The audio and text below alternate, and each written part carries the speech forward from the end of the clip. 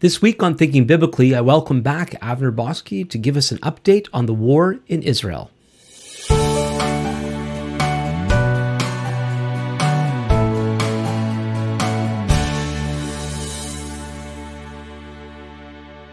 This is Thinking Biblically. My name is Alan Gilman. Thinking Biblically is a podcast dedicated to exploring how all of Scripture speaks to all of life. Before I introduce my guest, I would like to remind everyone, if you haven't done so already, to please subscribe. Also be sure to like, share, and review. You could also leave comments in the comment section below, and later on I'll give you my contact information as well as that of my guests if you want to contact us with any of your comments or questions. Well, a couple of months ago, Avner Boskey was here from Israel to discuss what had recently happened with the Hamas terrorist attack on Israel.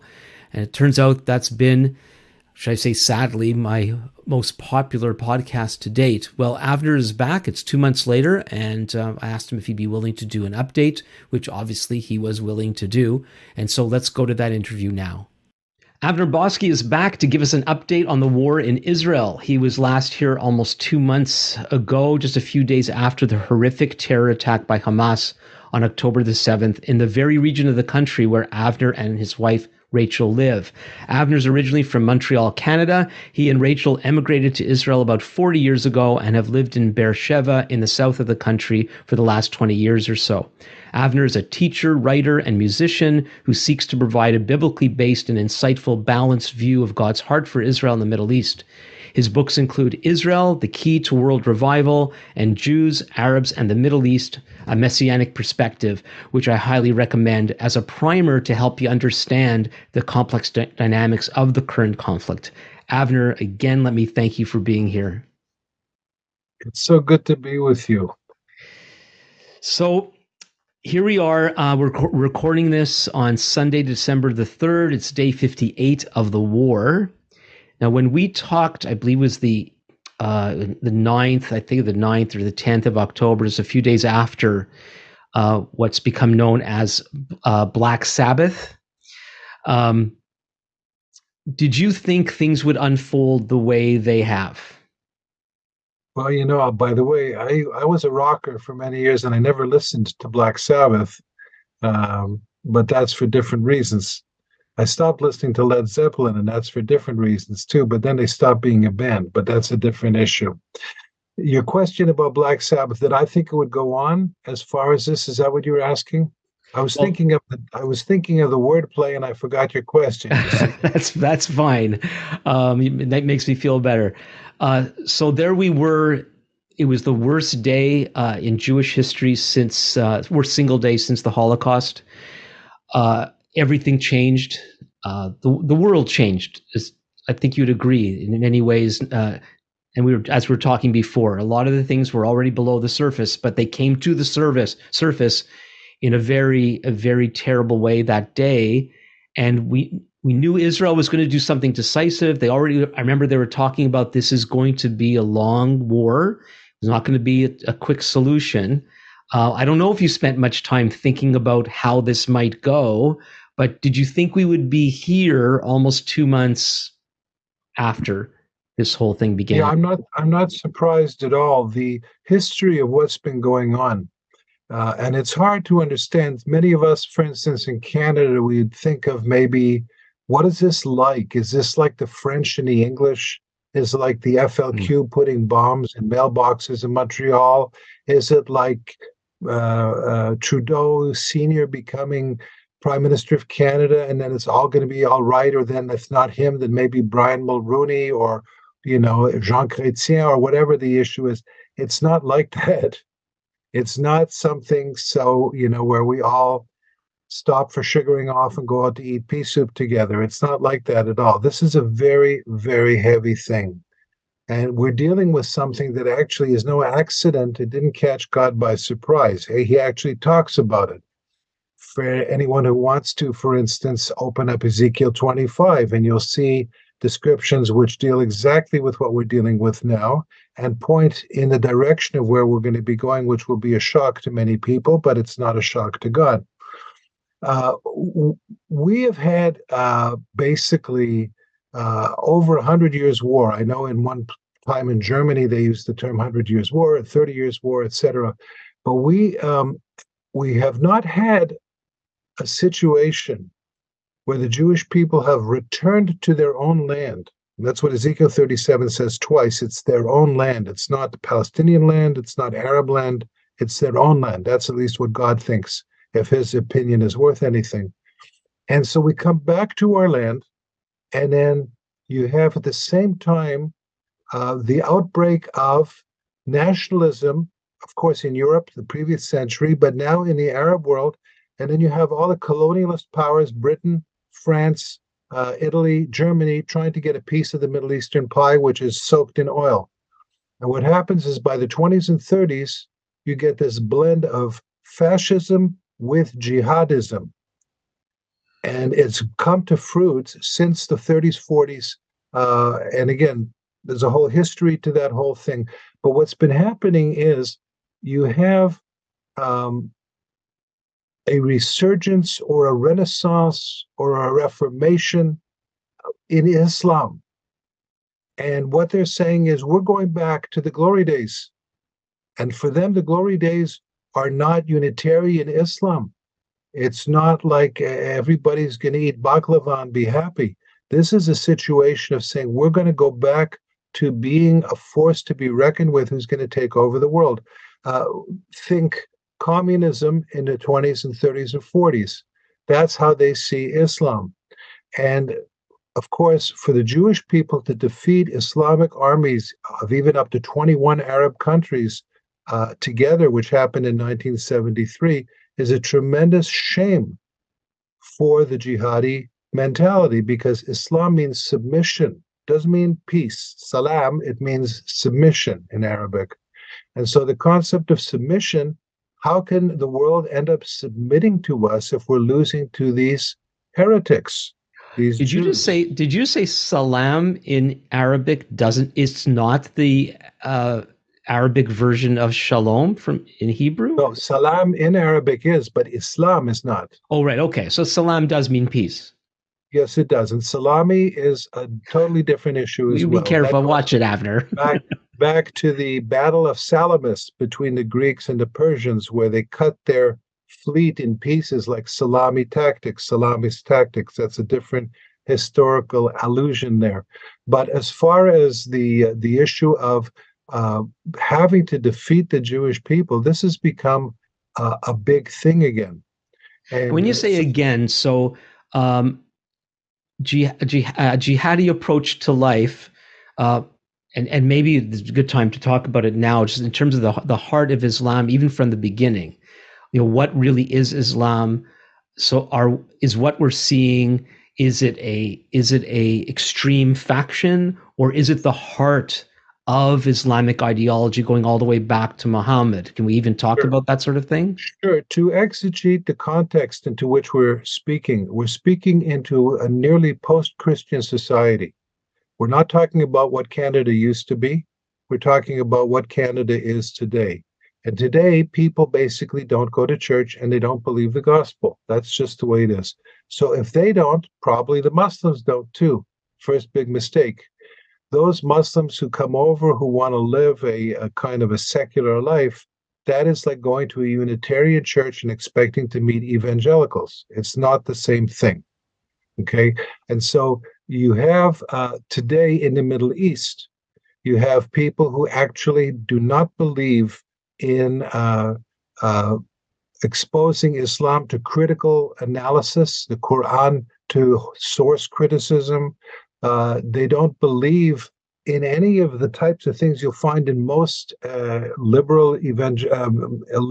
liberal seminaries or universities. They believe that the Quran, as it stands, has to be obeyed totally.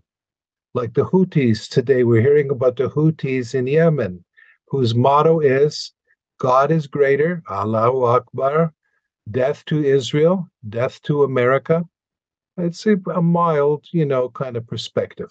So this Okay, is, let me stop you there, because I yeah, think some of the viewers, listeners might get a little confused, because I might be. yes, Um, so you were just alluding to how people in North America and not just Canadians watch this, um, that a lot of people in North America view the Middle East, they'll view Islam through the lens of our own experience here, whereby religion, be it Judaism, be it Christianity, has been under a lot of scrutiny for a long, long time, and you have all sorts of different kind of flavors of people um, who relate to religion in the Western world.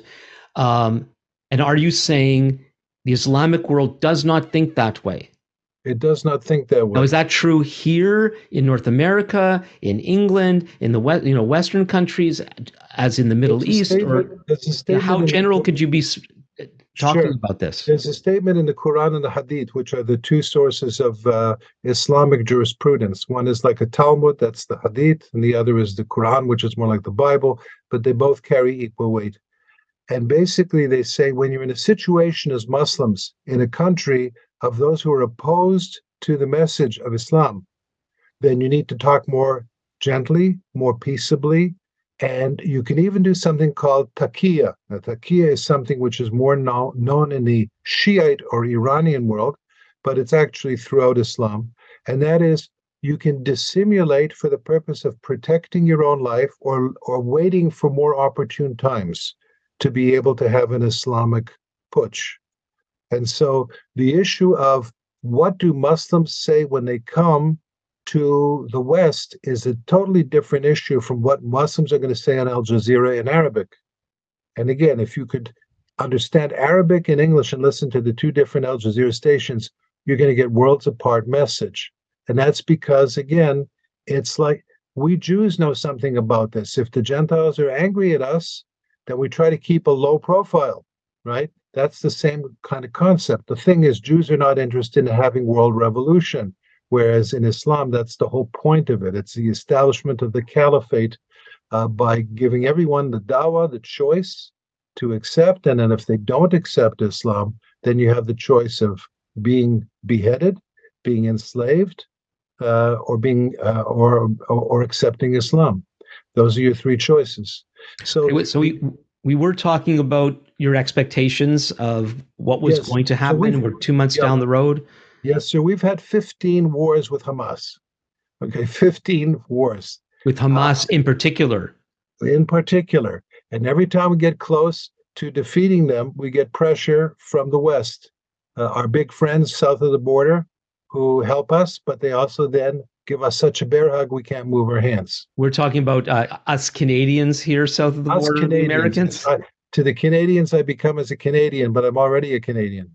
Um, and so what's happening basically is every time we've gotten close to defeating, we have not been allowed to. We've had, what do they say, victory snatched from the jaws of defeat, or I think it's backwards as they say it.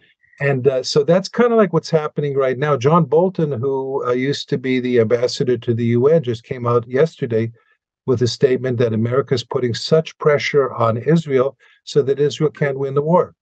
And if Israel can't win the war, that means the jihadi forces are stronger and they're going to end up coming to America and Canada with more strength.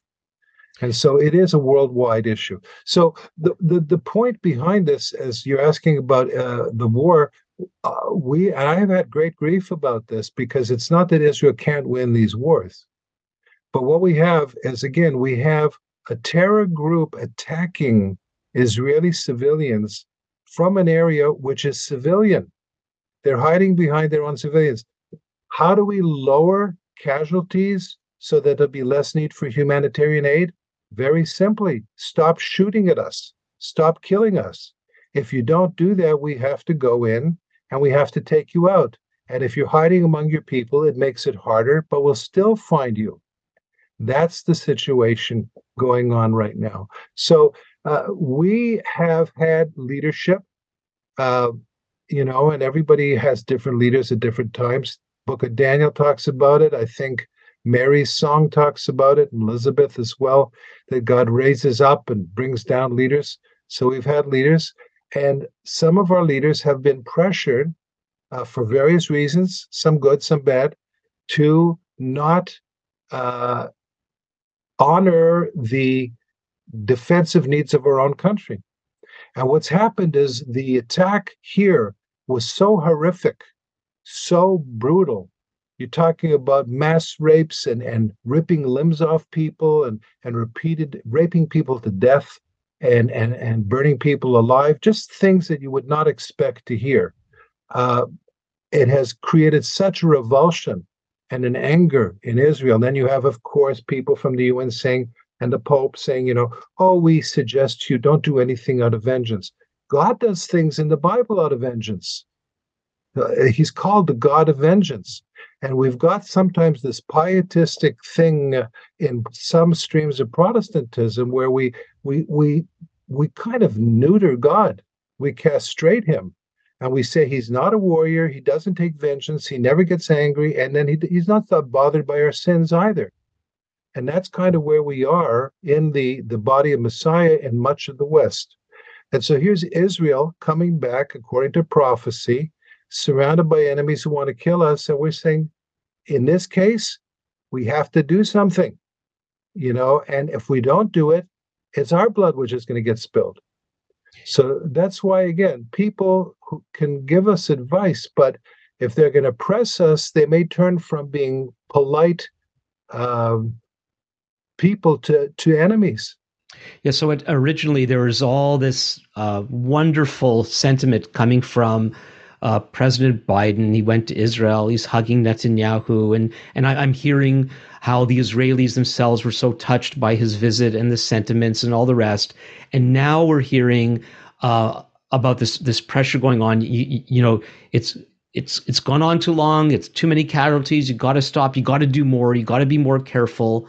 And we're back again at the normal. We let you loose a little bit to go teach them a lesson, go spank them, that sort of thing. But you just spank them enough. Now come back, even though you still have hostages there and you're still under threat and they're still sending rockets.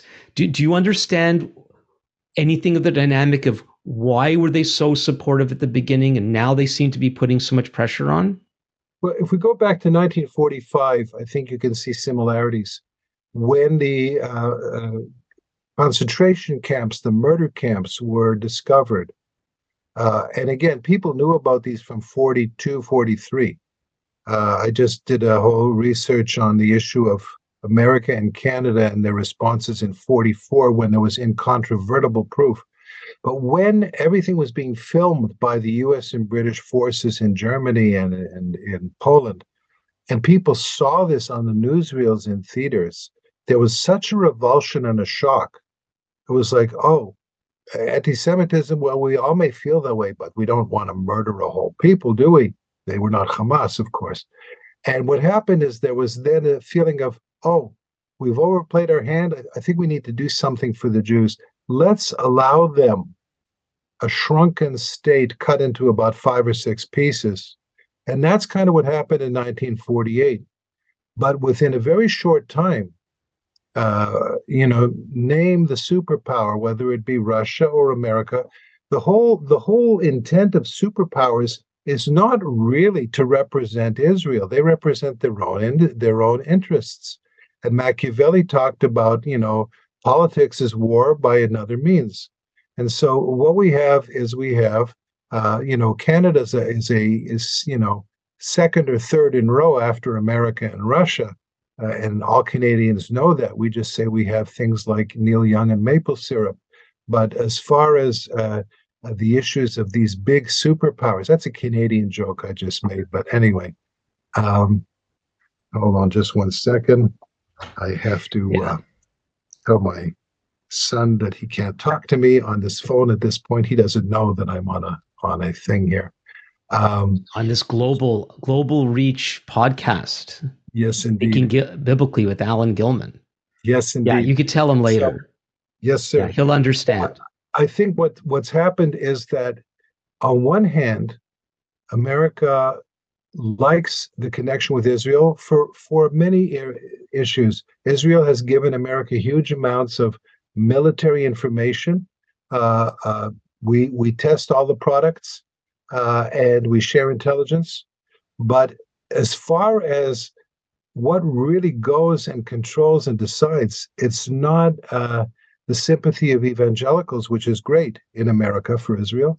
It's issues of the State Department, the oil industry, and the intelligence community. And they're not friendly to Israel at all. That's just the way it is. And I understand that. Do we expect non believers to act like believers? No.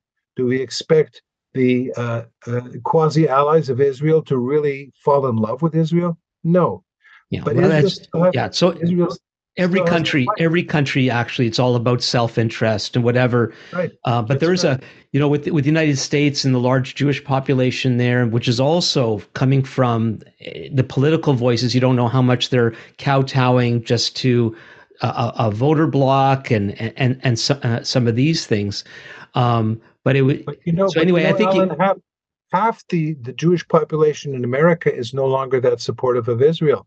They've been cowed, and they're becoming more woke and more leaning toward supporting Palestinian terror. You see this in the demonstrations. You have various groups whose names I forget at this point who are marching against Israel, who are advocating in the Congress against Israel. This is like, who would have thought? But people, this is where we are. Yeah, and that It's not a good place. and that's despite the demon of anti-Semitism being unleashed. That as we were talking before we started, Yeah. this is not simply about concern over the state of Israel and the relationship to Palestinians. We saw almost immediately such vile Jew hatred. And it was, let's kill the Jews, let's gas the Jews, let's F the Jews. And this is when it's supposed to, oh no, we love Jews. It's just Zionists we hate. Yeah, well, that's not what the marchers did. No, no. Uh, so is there a shorter long term solution? We know there's a long term solution. Is Where do you think this is going to go? Well, there's just an excellent article written by a lady named Mayan Hoffman in the Jerusalem Post, analyzing the latest Palestinian surveys, which came out of Ramallah, so done by Palestinians about Palestinians. 75 to 78% of the Palestinians, depending if you're saying Gaza or West Bank, are totally in favor of what Hamas did on this pogrom in October 7th. So that's Palestinian Authority and Hamas, both of them feel that way. We And need so, and that really has to sink in, and that also the thing about the innocent Palestinians. and there are some for sure. They say about communism believes in free elections, one man, one vote, one time. And so that's kind of what happened in 2005-6 with the Carter Commission, Jimmy Carter. They had a vote. Hamas got in overwhelmingly, and then Hamas began to murder all the people from the Palestinian Authority because they hate each other. And prior to that, the Palestinian Authority had been murdering Hamas people. So this is the situation. Not too much love lost, but they both want to see us dead. Right, and but you talk about the innocence, and yeah, yes, there are innocents there, but when you're talking about over 70% support of a murderous ideology, the world needs to wake up and see what's going on. Well, that's why when whoever, I forget their names now, these world leaders, but they're in every country, they say, Israel needs to set up a two-state solution. And not only that, but the two-state solution needs to have both Gaza and the West Bank with a bridge between them. Now, both Gaza and the West Bank are ruled by people who want to see us dead. Mm-hmm. And I've just written some articles explaining it's not just Hamas where it's in its charter, but it's in the Palestinian Authority where it's in its charter, and they're on record. So it's not a secret here. But what's been happening is people don't give a darn. They just say, we want you to be quiet so that we can have a quiet Middle East so we can work out our Machiavellian schemes in the East between Saudi Arabia and Iran. So America gives money to Iran. But wait a second, they're supporting Saudi Arabia. So what's happening? Why are they supporting both sides? There's more to it than meets the eye. And I'm not talking conspiratorially. I'm talking just the fact that superpowers like to play games in order to get people fighting with each other so that they can be in charge. It's as old as the hills, and it's continuing in our day. So Right. here we have Israel facing off and being, as it were, the tripwire for jihad and fighting jihad for the world, and the world doesn't really care. The world also has an attitude problem toward the Jewish people.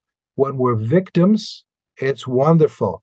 But when we fight back and win, all of a sudden we have to be reined in. And that's where we are.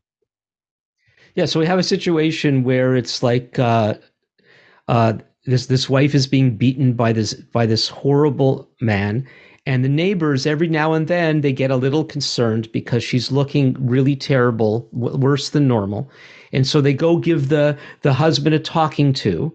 But they won't have him removed because that's not an option.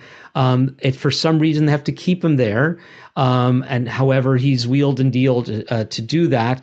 But just don't hit her so hard next time, and we're kind of going to be okay. But it seems that there are many people now, especially in Israel, that see no, we have to eradicate Hamas. Yeah.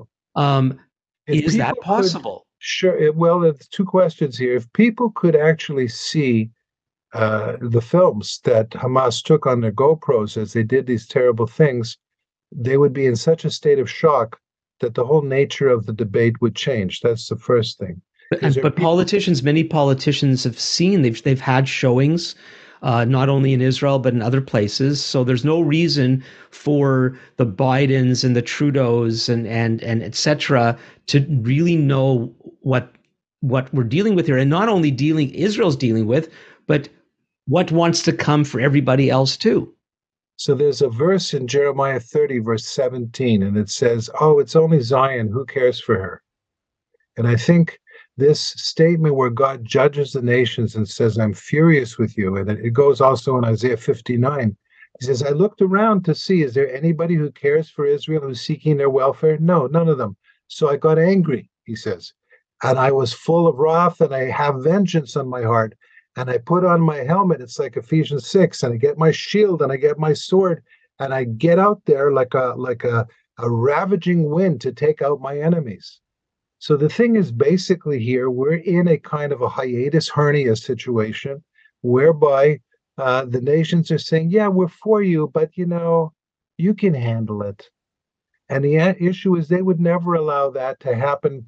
Mexico coming into America, America coming into Canada. I don't know what Canada would do, but that's a different issue.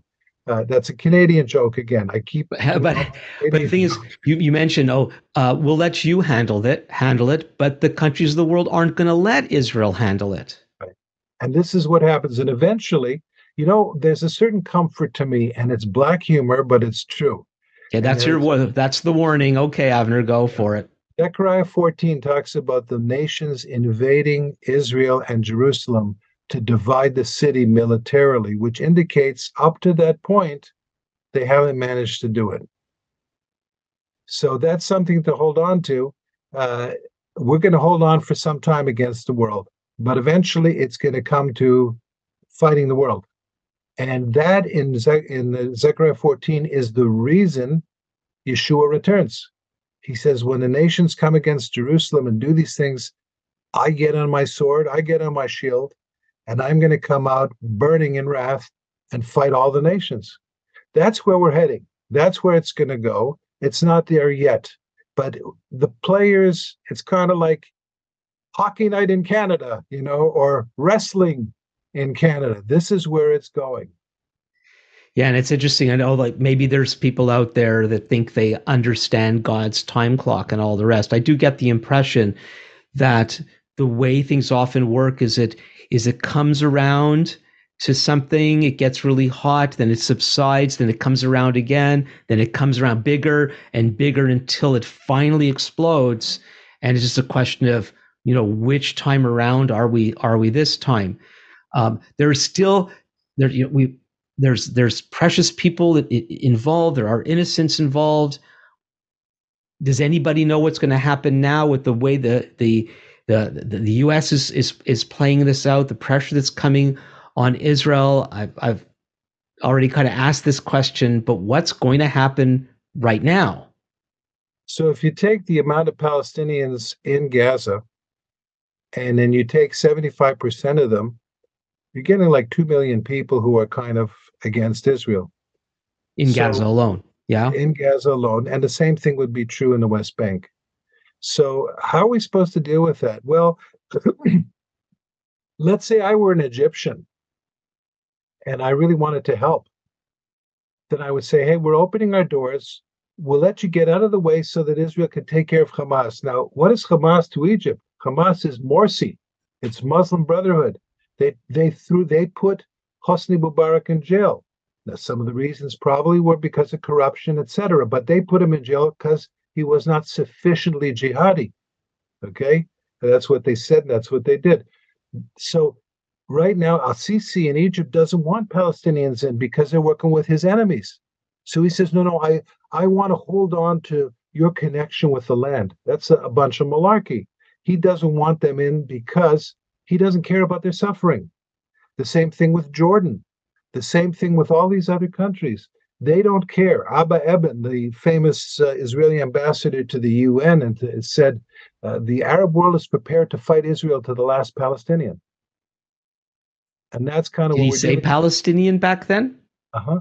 Okay. Uh-huh. Yeah. Okay. And the point behind it is that the Palestinians are not there. It's a whole lecture issue. We can get into a whole lecture on that, on what's going on here. But they don't care about the issue. And Hamas, of course, doesn't care either because they want a high body count so that they can get the sympathy and anger of the world directed against Israel. That's their goal. They've done it 15 times already. This is nothing new. It's the same strategy. And the world media is totally like what Lenin would call the useful idiots who stood up and helped communism to take over the countries of the Baltics and Germany as well. That's where we are. So we have a situation where uh, Israel is just in going after this murderous group called Hamas to seek to eradicate them. But Hamas has set it up in such a way that they're going to bring the Gazans down with them. It's like Hitler in his bunker in Berlin. Right. So it's the same sort of thing. So then you have the other nations of the world saying, no, that you can't do that. And so they would want to throw cold water in the whole situation. But if the will in Israel continues where it is, Israel's not going to accept that.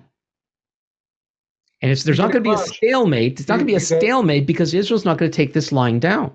Right. And I think what we're talking about is if it went on steroids in that direction, then we're in the middle of Zechariah 14. And if we move slowly, we will be Zechariah 14. There's an American joke in the state of Washington. It says, if you can't see Mount Rainier, it's raining. And if you can see Mount Rainier, it means it will be raining. Right. So that's kind of what we're dealing with here. Yeah, this is a coming, preview of coming attractions. And it's Psalm 83, but not quite. It's Ezekiel 38 and 39, but not quite. So I've been reading about how the popularity of Hamas has been growing in the West Bank. And Totally. We haven't had elections in the West Bank in 14 years. One man, one vote, one time. So the Palestinian Authority doesn't want Hamas to be given the choice to be elected because they will lose and Hamas will come in. Was there any chance they'll start fighting among themselves and give Israel a break? They already are. Just 3 days ago, 2 or 3 people who worked for the Palestinian Authority were lynched, beaten, and their bodies were put up on electric fences, but that didn't work so well, so they were kind of dragged through the streets. And this was Hamas people. This is in Tulkarm. That's under Palestinian Authority control. Oh, so were you going to see all this anti-Hamas protests happening all over the world as a result? It's really, people don't understand what's going on. He just said no. They don't understand what's going on within the Islamic community and within the Arab community. At this point, there's many wars in the Arab community and the Arab world, and none of them have to do with Israel. But it's always because of Israel. There's an old Warsaw Ghetto joke. I'll tell you this because it's funny and it's very black humor. These two Jewish people fighting against the Nazis in 43, 44, they're hauled out from the tunnels underneath the Warsaw Ghetto and they're put up in front of a firing squad. And of course, it's a joke, so it's not really true because in real life, they wouldn't be asked. But the commandant says, "You have any last requests?" And the first guy says, "Yeah, I'd like a cigarette." And the second guy says, "For God's sake, don't make trouble." And the joke is, of course, it doesn't matter whether you make trouble or not, you're dead. Right. Right. And so this whole concept of that's where we're going. That's what's happening in the Arab world. That's what's happening in the Muslim world. And people in the West think it's Victoria, BC, and it's time for tea in the afternoon, and then we'll look at the flowers. It's not like that at all, you know? Yeah. One of the things that this past couple of months have brought to my attention is the evil that's in the world, and it's a real thing, and we pretend it's not there. But if it isn't right in our face now, it's going to be in our face in a moment, and we're going to pay for our neglect of taking life as seriously as we should. Let me give you a personal example of something that happened just 2 hours ago. Oh, I thought you were going to say something personal about me, but go ahead.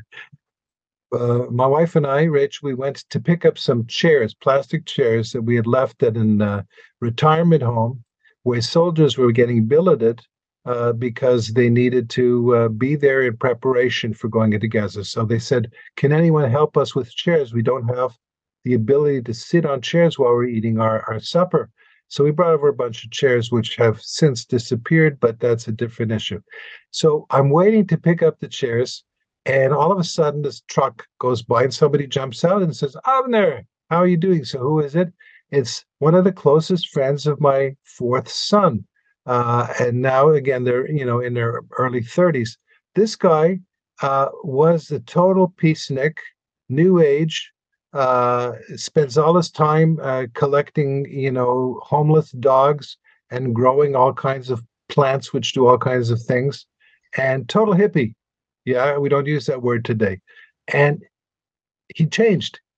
He said, "October 7th, I used to be a peacenik. I'm not a peacenik anymore. These people want to kill us. We have no choice."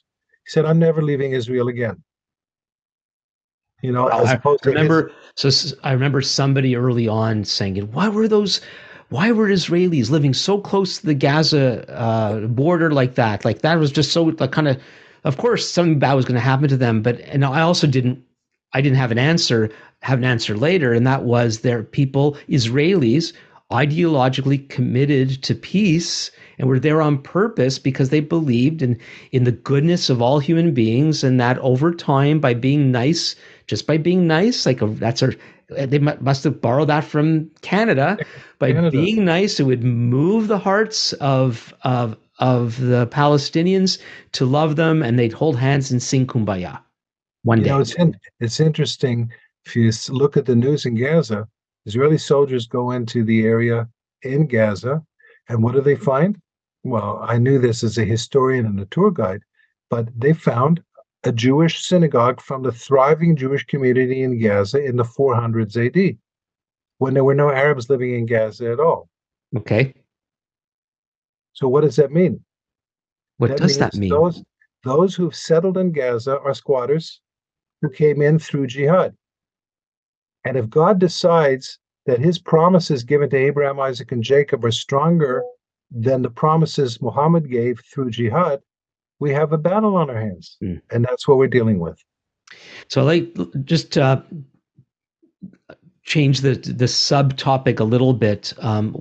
What was it like in Israel to go through the return of the hostages that were returned? Well, this is interesting, and this is, laden with happiness and tears from Sunrise, Sunset, and Fiddler on the Roof. We have approximately 130 people still under Hamas control. Some of those are dead. Some of those are corpses. Some of those are getting tortured and raped and beaten. They're all getting starved. And when Hamas, it's kind of like you're negotiating with Adolf Hitler. That's what's going on. The people they wanted released are all people who've been convicted of terrorist crimes. Who do they want to trade for them? 10-month-old kids in diapers. So this is a total terrible situation. So and Hamas, again, when you go into the Middle East, you go into something called the souk or the shuk, which is the market, and everything is bargaining. And so they are master bargainers. And they basically said, we got 1,000 soldiers for one soldier in the previous deal we had with Gilad Shalit. And Israel said, okay, so we'll keep bombing you. And then after a week, they came back and said, I think we're ready to talk. And they were willing to do 3 Hamas terrorists in exchange for one baby or teenager or pensioner, right? And so when those trades happened, at the last minute, Hamas says, "Oh, we can't find somebody," or "Oh, Israel violated the ceasefire." It's a standard thing, and it makes headlines, and people say, "Oh, what did Israel do?" It has nothing to do with Israel. This is the Middle East. This is the way it works, and so we got up to the whole concept is here: women and children, they're more tender, but we're going to ask for a lot more in terms of release of heavy terrorists for any 18-year-old or older young man or young woman. And any Israeli, even up to the age of 80, has once been a soldier. So we're going to ask for many hundreds of terrorists in exchange for either the dead body. We don't care if it's a dead body of the Jew, period. So, yes, Israelis were very excited. Hamas used it to say, now, wave friendly, they said to the hostages, wave to the cameras, because we have a gun here and we're going to shoot you, or your husband's still a hostage here and we'll kill him. And so the whole thing was a terror situation. It's kind of like Saddam Hussein ruffling the blonde hair of that little kid in 1991, just before the Gulf War, the British kid who was a hostage. It's a very cruel situation, but Israelis are very happy for the fact that something like 84 Israelis were returned and about 25 other people from Russia and Thailand and stuff. But there's still right now 130 people. We don't know how many of them are alive. We don't, we've been getting reports from hostages coming out of the most horrific torture and rape and beating going on. And so it's not going well. And Israelis know that. And there's going to be, how do they say, hell to pay in this situation? But this is war, This is kind of like the Nazi atrocities in liturgy in Czech, if you know Czechoslovakian history. It's the same type of thing. Yeah, I wonder if for a lot of people, the average onlooker just cannot fathom the dynamics of Israel being willing to trade terrorists for a toddler. And why would, and almost like, well, why would they do that? There must be something really wrong. There must be things they're not telling us for them to do that sort of thing. And then you go back we care about life. We care about human life. Yeah. That's what it is. There was a report of the Hamas people coming to the kibbutzim. They were shooting dogs. There was a report 3 days ago of a pup, a hyena pup, that was found with broken pelvis, broken legs. And this Israeli special officer, special operations guy, wrapped him in a ceramic vest, took him to a vet, got him operated on for 4.5 hours, and he's going to be all right. It's a totally different perspective. Hamas themselves say, we love death the way you love life. Because in their perspective, to die and to be killed trying to kill those opposed to jihad, that's a wonderful thing. This whole thing of 72 virgins and all that stuff, and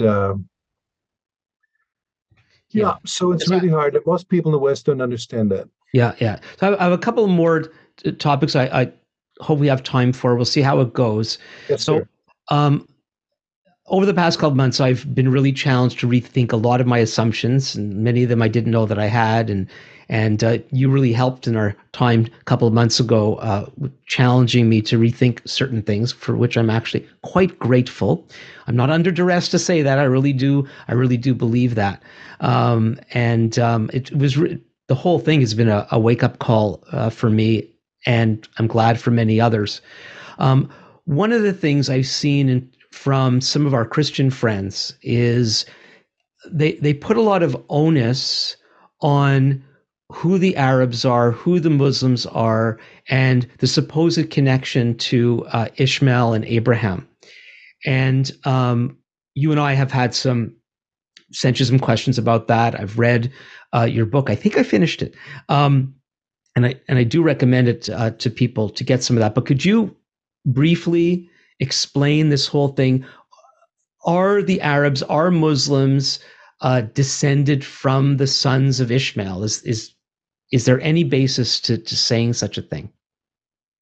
British people basically saw Greenwich and London as the main point in the world.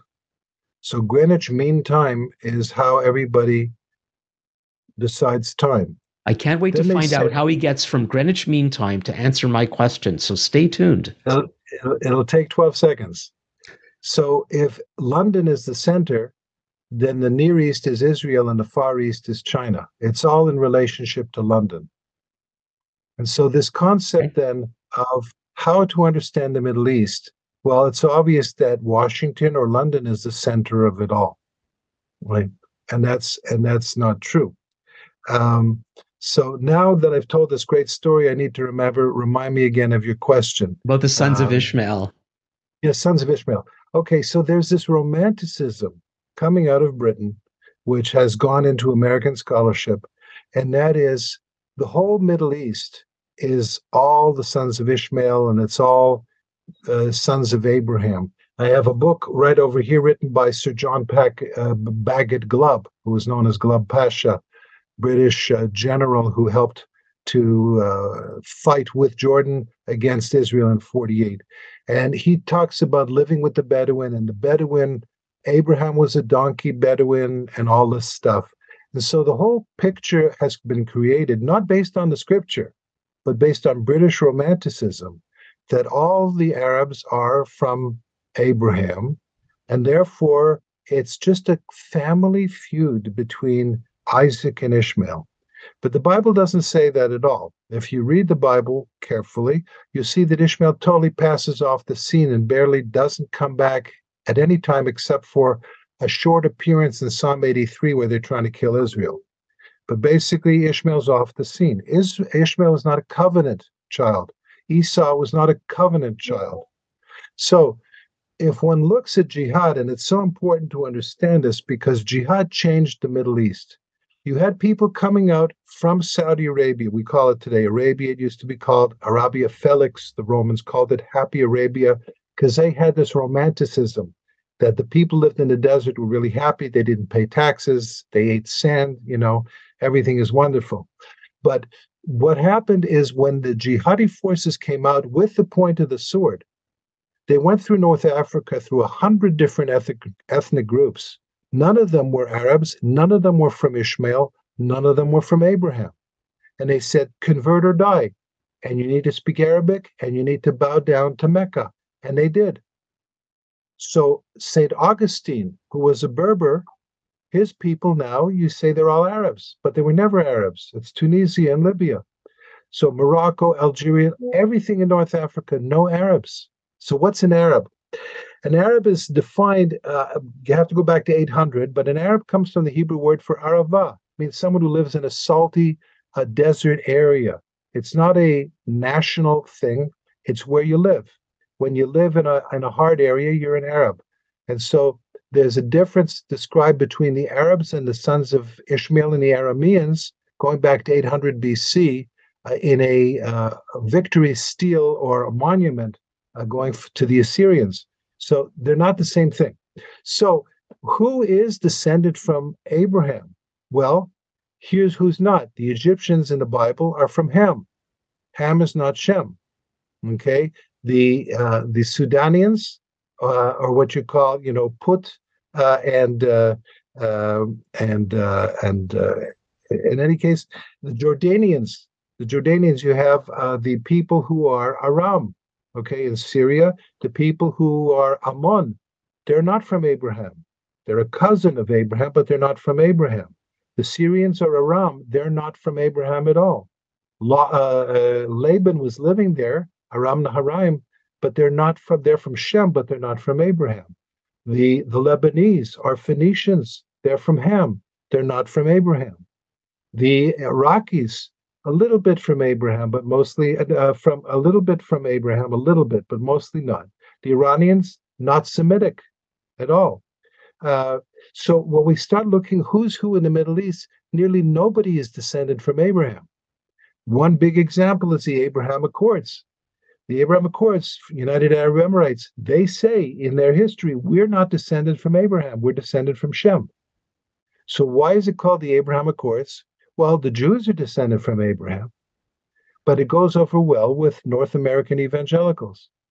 So if it's not an Ishmael issue, the Ishmaelites were in one area of southern Arabia, also Hamites as well. So the Ishmaelites who came as the Bedouin with the jihadis, they came over the whole Middle East. So they washed their seed over the whole Middle East, but 98% of what's going on is not from them. It's all other nations. But all of a sudden, these nations forget their languages, they forget their religions, they speak Arabic, they worship toward Mecca, and they call themselves Arabs. But they're not Arabs. And so this isn't a big thing. There's somebody whose name I forget in Canada who's talking about Isaiah 19 and the issue of peace and a great, wonderful thing here and Oh, the Egypt. highway, the highway Right, between Egypt and Assyria and all that. right. Well, Egypt in the Bible is not from Abraham, and Assyria in the Bible is not from Abraham. It predates Abraham. So and what it says in that passage is that there's going to be fighting between Egypt and Israel, and the Egyptians are going to be scared spitless about Israel. And usually that's left out because they just want to focus on how wonderful it is. But because they don't know Hebrew, they don't know that it says there, Israel will be the blessing to Assyria and Egypt. Not Assyria and Egypt and Israel are a blessing together, but Israel is the blessing between the two of them. But hey, we're in small potatoes days. People don't know Hebrew, and so they can say what they want and no one else knows. So it's important if we're going to understand what's going on in the Middle East, we start with Psalm 83. We start with Ezekiel 38 and 39. These are war passages. We're not in the days of peace right now. I wish it were so. And of course, when God is going to judge human hearts, there are also Jewish hearts he has to deal with. And many of our Jewish hearts are not in such a good condition. So I'm not saying this because everybody else is against us. I'm not saying, therefore, that justifies everything that we are. But God has this incredible word for us, and the word is chesed. And it means covenant faithfulness, often translated loving kindness. It means that God never forgets a promise and he loves us. And so he's going to do everything he's promised, even if it means he has to drag us through some things. So that's the other Yep. side of it. Which is something that we remember at Hanukkah time, and Hanukkah begins this year, this coming Thursday evening. Yep. How is Hanukkah going to be different in Israel this year? Oh, well, that's interesting. And you could have a full hour lecture on how Hanukkah has been understood since the rise of the Jewish state. In the way you and I were raised in Montreal, Hanukkah involved little dreidels or tops and potato pancakes and singing songs and lighting candles. Dreidels. But I used to, you said dreidels. You said spinning tops. yeah. But there was a Yiddish song where it said, there used to be a time when Jews fought. Could it ever happen again? I used to sing this. Sorry, say that again. Say that again. There used to be a time when Jews fought and won wars. Could it ever happen again? Okay. This was this Yiddish song. Oy, ihr kleine Lichterlach. And here we have Jews now fighting and winning. And so the whole issue of the Maccabees became something like the Jewish Olympics today are called the Maccabee Games, based on, hey, we are muscular, we fight, we win.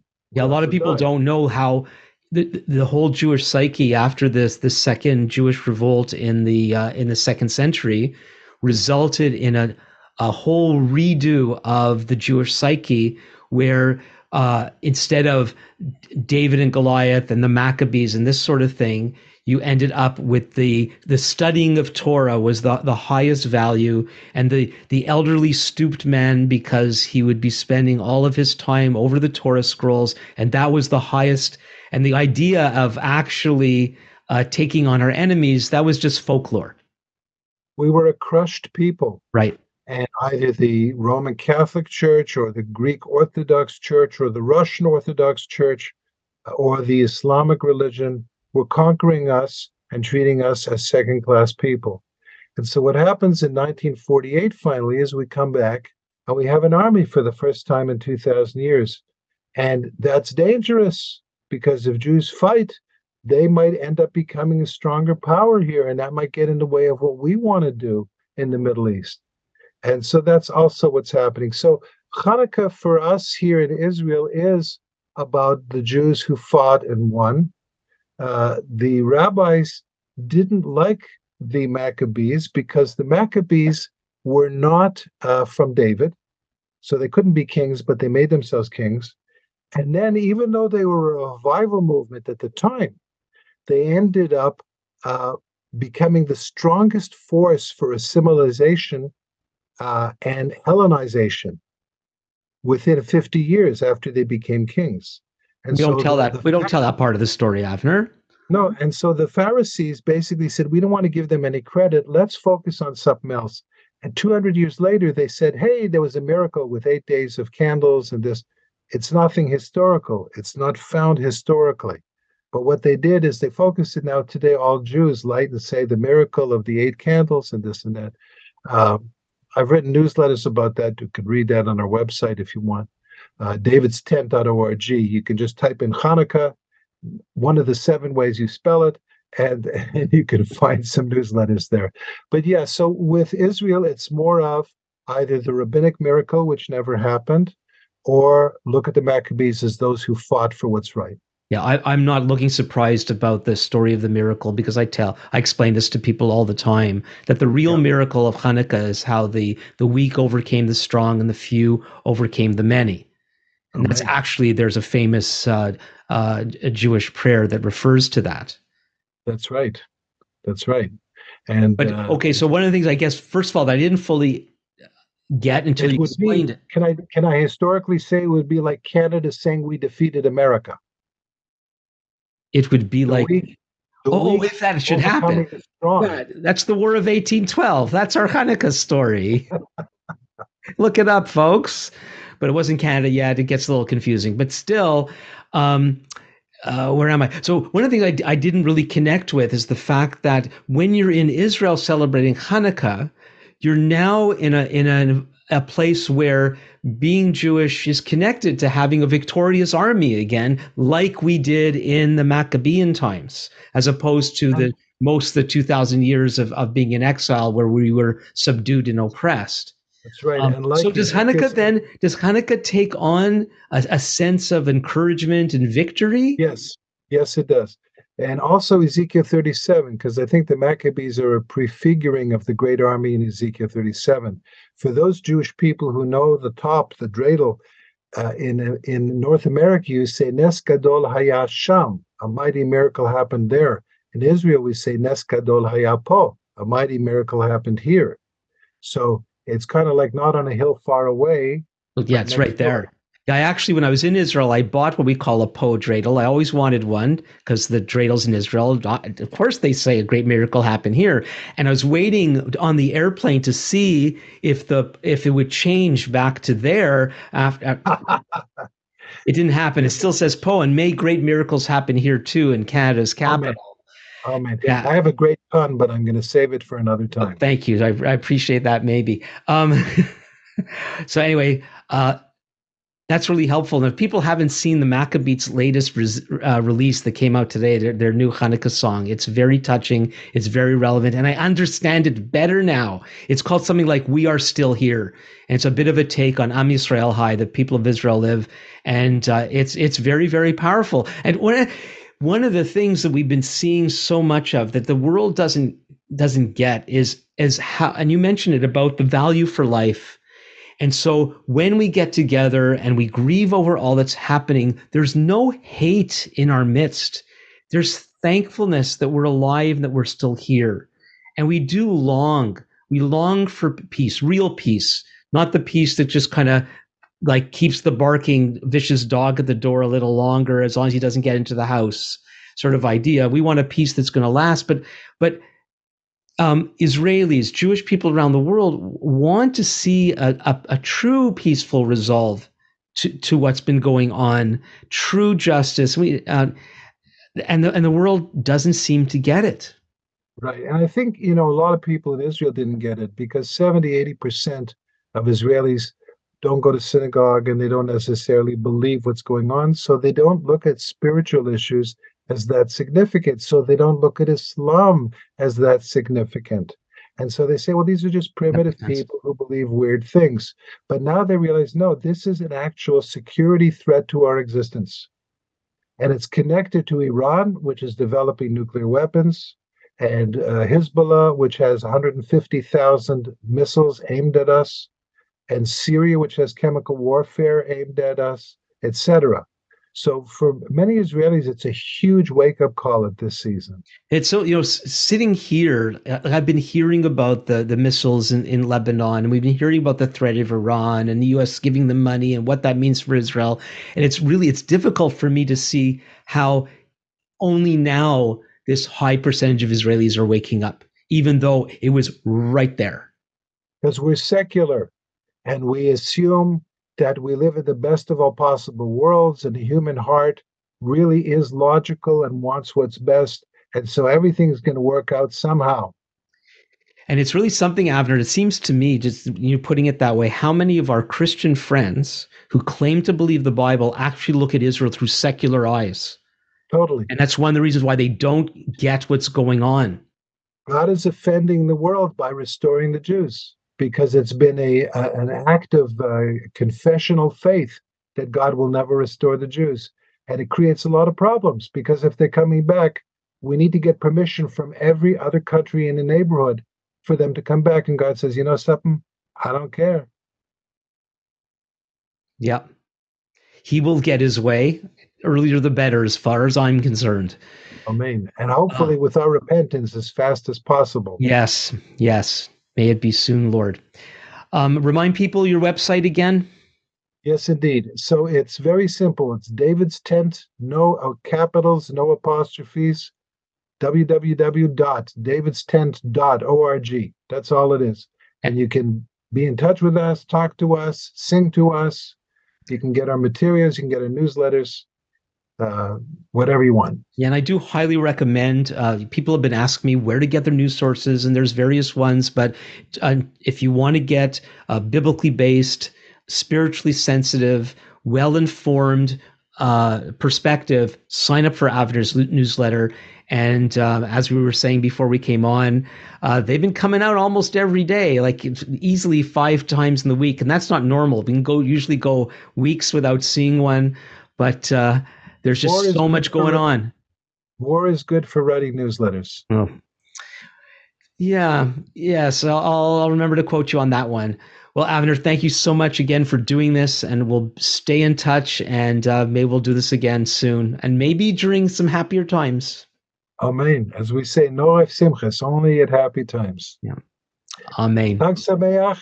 And to you and your family. Holiday. Thank you. Amen.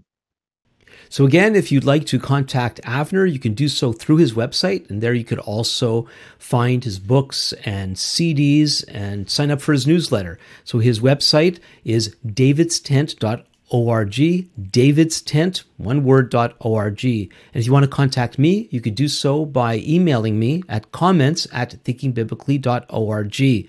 Also, you can put comments in the comments section. And if you haven't done so already, please remember to subscribe and also share and like and review and all those good things. And so until next time, this is Alan Gilman with Thinking Biblically.